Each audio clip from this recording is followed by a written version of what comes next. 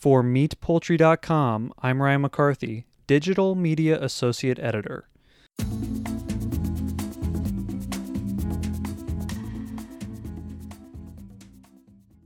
The World Butchers Challenge has continued to grow since its inception in 2011. First, it was a small competition between Australia and New Zealand.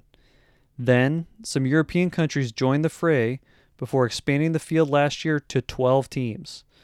Starting in 2020, the World Butchers Challenge will be held in a basketball arena in Sacramento, California, thanks in part to Danny Johnson, the owner of Taylor's Market. In our latest podcast, Johnson takes us through how he managed to help form the Butchers Guild, how the USA Butcher team was developed to face off against its foes across the world, and how the 3-hour 15-minute World Challenge works. Plus, we discuss how important this was to him to bring the World Butchers Challenge to his hometown of Sacramento. Finally, we talk about the sustainable local practices Johnson and the competitors will be using during the event next year. Take a listen.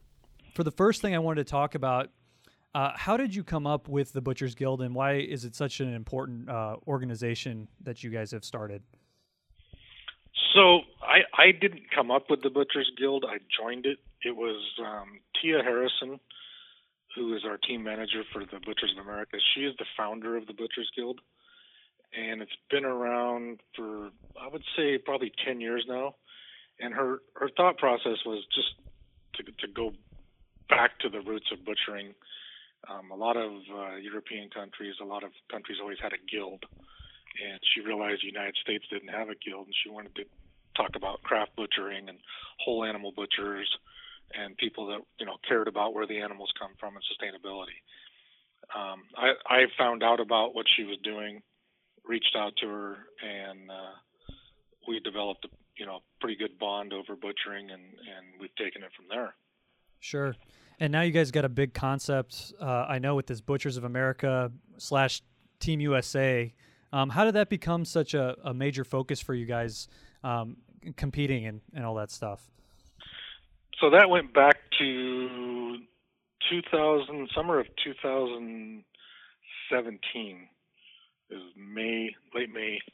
Got an email from Tia, said, "Hey, have you heard about this World Butcher Challenge?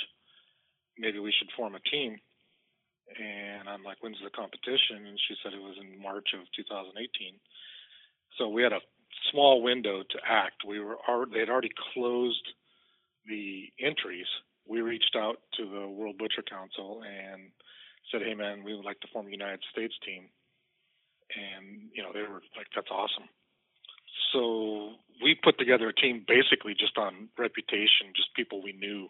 Started reaching out to people saying, "Hey, would you like to be part of it?" And, some people said yes, some people said no. And in 8 short months, we formed a team, went to Belfast, competed, raised almost $100,000, and ended up taking 6th place out of 12 countries.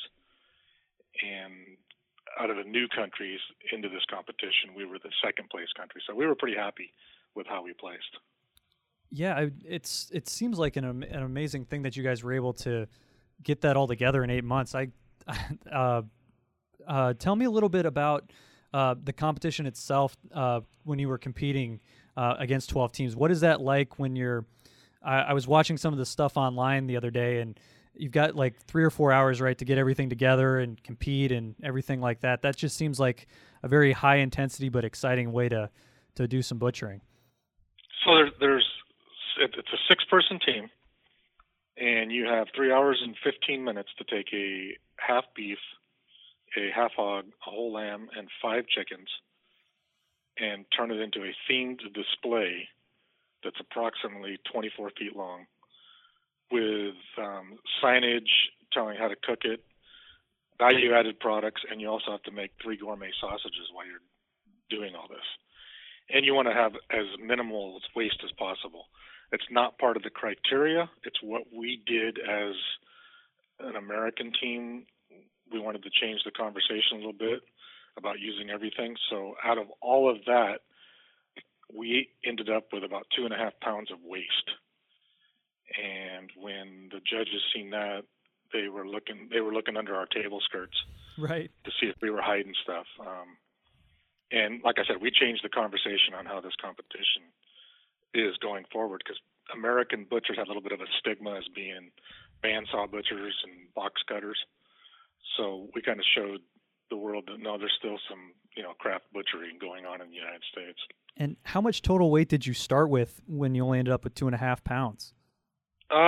So let's see. A side of beef was 300 pounds. The hog was 100. The lamb was 50, and the chickens were 4 pounds each. So let's see. That's almost about 500 pounds to start. Yeah, that's say 450, somewhere in there. Yeah, that's incredible. I'm very impressed that I'm sure they were surprised when they saw how much you guys had left over. Yeah, they were asking where everything was, and we're like, it's on our table, it's on our display. Right. And it looks like you guys were able to organize this and get it into Sacramento in 2020. What all went into you guys getting it into the United States? It sounds like you guys were able to win the bid pretty quickly after forming a team even, too. So what happened was Sacramento has branded itself in the past 10 years or so as the farm to fork capital of North America. And there's plenty of communities that brand themselves that way. What we were able to do as a community is we have the resources within 100 miles of just getting almost any protein, any product that a chef or someone in the culinary world would want. And so they started this festival. When I found out about the World Butcher Challenge and got involved, we've always been participants in the festival and done butcher demos and got a great reception. I approached Mike Testa from Visit Sacramento, the Visitors Convention Bureau, who produces the Farm to Fork Festival. And I said, hey, man, this might be a good thing to do here in Sacramento. And he goes, what's your idea? And I said, Golden One Center. We reached out to the mayor's office and said, we'd like to get a couple of days at the Golden One to do this through the city. And they were receptive. And, it's a brand new concept, obviously. And Visit Sac's biggest fear is writing a blank check. And I'm like, no, I think you're going to get a pretty good response. So when we went to Belfast, they kind of turned Paul and I, who's a team member, and he's also my right-hand guy here at Taylor's, loose, and said, you can make a presentation, and see if you can get the bid. So I made a presentation kind of off the cuff, told them what Sacramento had to offer, told them about the Golden One Center, which is a new event center that's home of the Sacramento. Yeah, the Kings, that's what I was going to ask. And, it seats 17,000 people, and it's just going to change the complete dynamic of how this event is produced. And we were going against Sao Paulo, Brazil, and Paris, France for the bid. And when we told them that the Visitors Convention Bureau is involved, it's a nonprofit organization, so they're not looking to profit off this. They're looking to just pay their bills and promote tourism and visitation into Sacramento. The World Butcher Council voted on it and said, yeah, they love the idea. So moving forward, we're trying to get it in here just perpetually every 2 years. Gotcha. Tell me a little bit about, going back to the competition. How is it judged at the end of the 3 hours and 15 minutes after everything's wrapped up? So the criteria is pretty stiff. They're judging you as you're competing. They will look at you guys, how the teams as they come in, what their uniforms look like, and they pretty much want your uniforms to look the same way when you're done. So they'll judge you on if you have, some debris on your shoes, or you've got a smudge on your apron or on your sleeve. They looked at how the team communicates and works together as a team, that there's not just one person doing all the work. They look at cuts and make sure there's no slash marks, how clean the bones are, how well organized you are. They look for value adding, and they look at theme to make sure you conveyed your theme and your display, that it's all nice and tidy and you have all your all your signs in. That was one of our failures. We forgot to put signs in a couple things in Belfast that cost us some points. So yeah, it's a pretty strict criteria, and there's about 5 pages of judging criteria. Okay. Yeah, it doesn't sound like an easy task to pass at all, more than anything. So, well, that's the competition's the easy part, in my eyes. Leading up to it is all the stress and doing the practices and fundraising. That's our biggest challenge. For sure. Yeah, I wanted to touch on that a little bit. How do you guys train, and how do you guys fundraise in order to compete in these things? So the trainings here at Taylor's Market in Sacramento, all of what we do is we clear out our restaurant, which is next door to our store, and we try to recreate what would happen in the day of the competition. So we have a table set up that we put our display on. We have a meat hanging system that we've built that we bring into the restaurant, and we put blocks, and we do it on a timed thing. We have Tia will walk around with a clipboard and kind of be the judge, and she actually is going to be the American judge for this competition. And she kind of criticizes us and tells us what we're doing right, what we're doing wrong, and we just work on communications and making sure that it's all muscle memory by the time it gets to game day. As far as fundraising, we've approached a lot of different companies. We have some companies that have signed on. Duraflame has become a major sponsor. Pacific Seafood is a major sponsor. Superior Lamb is a major sponsor. And, we solicit companies that we work with, and we also sell hats, Butchers of America hats, and we also have a GoFundMe. Gotcha. Danny, the other thing I was really interested about, I want to go back to having it in the Golden One Center. How is that going to compare to where you guys were competing in Belfast 2 years ago? So Belfast, they had 12 teams, 2 heats of 6. So basically, it was 6 little butcher shops set up in the back of this event tent. They had a butcher trade show built around this butcher challenge, and like I said, it was in the very back, so there was like 6 rows with butcher shops.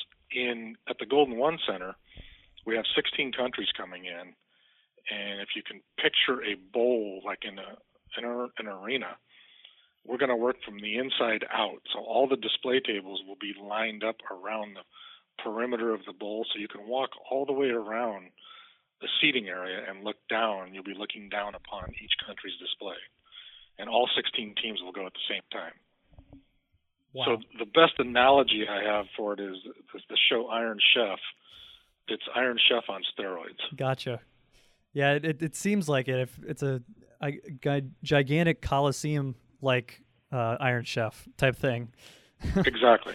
Yeah, it sounds like such a cool event. I was looking at some of the competition last night that was on the World Butcher Challenge website. I know they put the whole competition up there afterwards. I was curious if you guys learn anything from the other countries when you not only compete against them, but I'm guessing you trade and talk about a lot of your practices throughout these competitions, probably afterwards, I would assume. But do you guys talk about that kind of stuff and share your passion for being butchers around the world?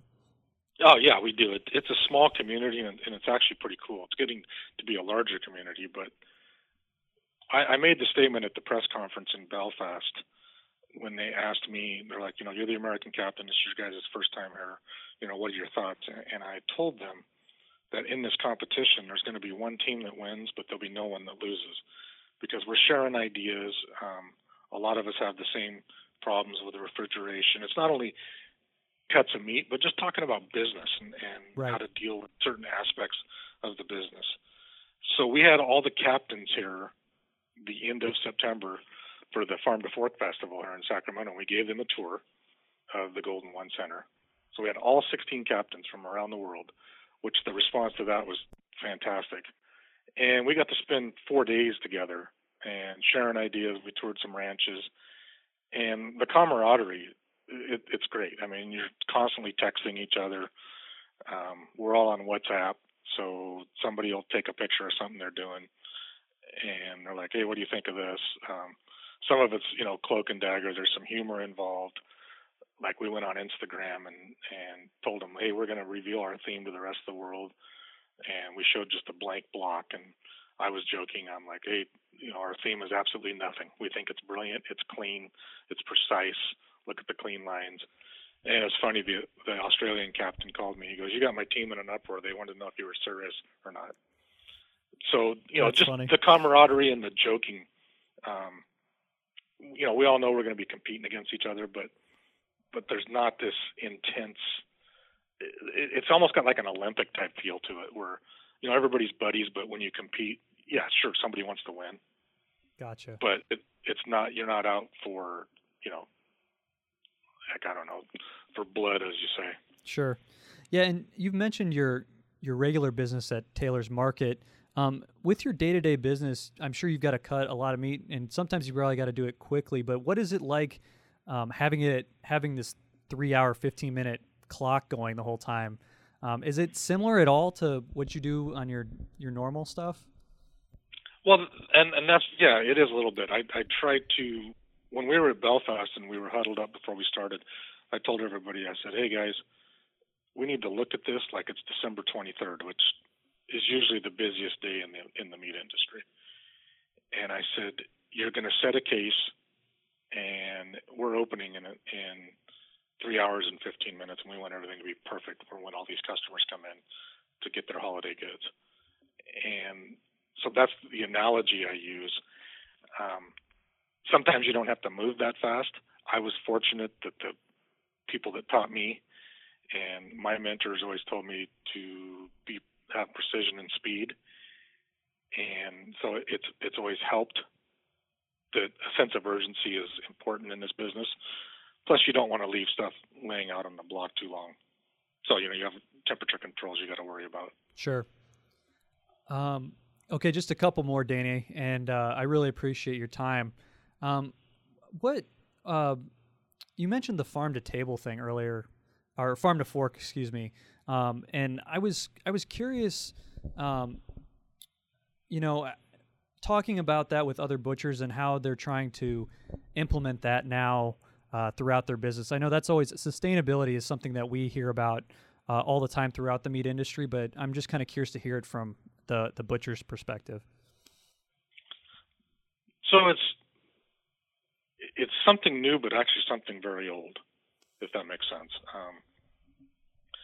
I started here at Taylor's in 1983. When I started here, there was a slaughterhouse just 15 miles down the road, and we would go down and we'd pick out our beef. Then we got, those people knew us. They were actually the owners of the slaughterhouse, were customers. They knew exactly what we wanted, and we would get deliveries 3 times a week. Hind quarters, front quarters, whole chucks, whole primals. Nothing was cryovac, and it was local beef. Then, as time progressed, things started moving away from that, and it got into more box beef, and we were struggling to find sources for local product. And then there's been this renaissance, and now, for instance, for the competition, the beef we're going to be using is from Richard's Ranch, which is 75 miles north of where we are here at Taylor's. The hogs we're going to be using is from Llano Seco, which again is another 75 miles northwest of Taylor's. The chickens we're using are from Pittman Farms, Mary's Chickens. It's 100 miles south of here, Fresno. And the lamb we're using is 12 miles west of here in Dixon from Superior Farms. So everything is, local. I'm constantly being approached by, little ranchers and farmers going, "Hey man, I got this chicken, or I have this lamb, I have this hog. You want to give it a shot." So there's been a total renaissance with the small butcher shops to, sustainability and local product. And it's translated into the major corporations, because now you'll see a lot of these major processors are starting to implement grass-fed programs and sustainability practices and animal welfare standards. Right. Yeah. Thank you for that. That was it's really interesting to hear from your perspective too on that and how everything's going on. Okay, last one, Danny. I was just really curious about this one because the U.S. is such a big country, and I know you guys are Team USA. But is there any interest that you guys would want to have some sort of competition where you could take? I mean, I would guess you'd want it in Sacramento, but you could go against a bunch of different butcher teams in America. We've kind of talked about that. Maybe not a competition as much, but for like tryouts for the next team. And that's what we did for the 2020 team. Is we had tryouts. We had everybody submit videos. Then we would look at the videos and say, yeah, come on in, or this is what you need to work on. And we got a pretty good response from that. As far as, regional teams, that's something that we might be looking into in the future. But with that being said, this is a huge commitment. It's a time commitment. It just takes a lot of personal time to do this, not only professional, but personal time.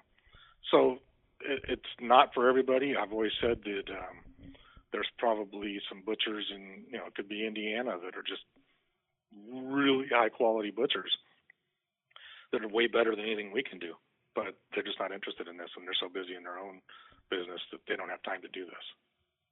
Sure. Yeah, it makes total sense. But I was just curious. I know it was something I thought about. I was like, that seems like it would be a cool thing that you guys would be able to do. Okay, last one, and then I'll let you go. I'm always curious to try to connect a lot of the stuff that we do for Meat Poultry, like, to the average meat consumer out there. So what do you think, like, the average person who cares about their meat can learn from what you guys are doing at the Butchers Guild and your Team USA Butchers of America? I think the most important thing they can learn is get to know a butcher and get to know the source, their sources for the product. People seem to really be concerned of what they're eating and where it comes from. So just ask a lot of questions and draw that butcher close to you and make him part of your inner circle. And that's a little bit of a quote from Anthony Bourdain. He had a quote that I use. I don't have it in front of me, but it just talks about getting to know a butcher and embracing them and making them part of your culinary family. And they can help educate you on different cuts of meat and how to cook things and where the animals are coming from. Good deal. Well, Danny, thanks so much for taking the time today. I appreciate it. And I'm really excited to see how this turns out next year. Seeing this in a big basketball arena is going to be quite the event, I think. This is going to be exciting. Yeah, we're pretty excited. Thank you. Make sure to check out the latest stories in the print edition of Meat Poultry Magazine and online at meatpoultry.com. Also follow us on social media on Facebook, LinkedIn, Twitter, and Instagram, all by searching at Meat Poultry. And if you like the podcast, please leave a rating and review. All right, that's it for this time, folks. Thanks for listening, and have a great day.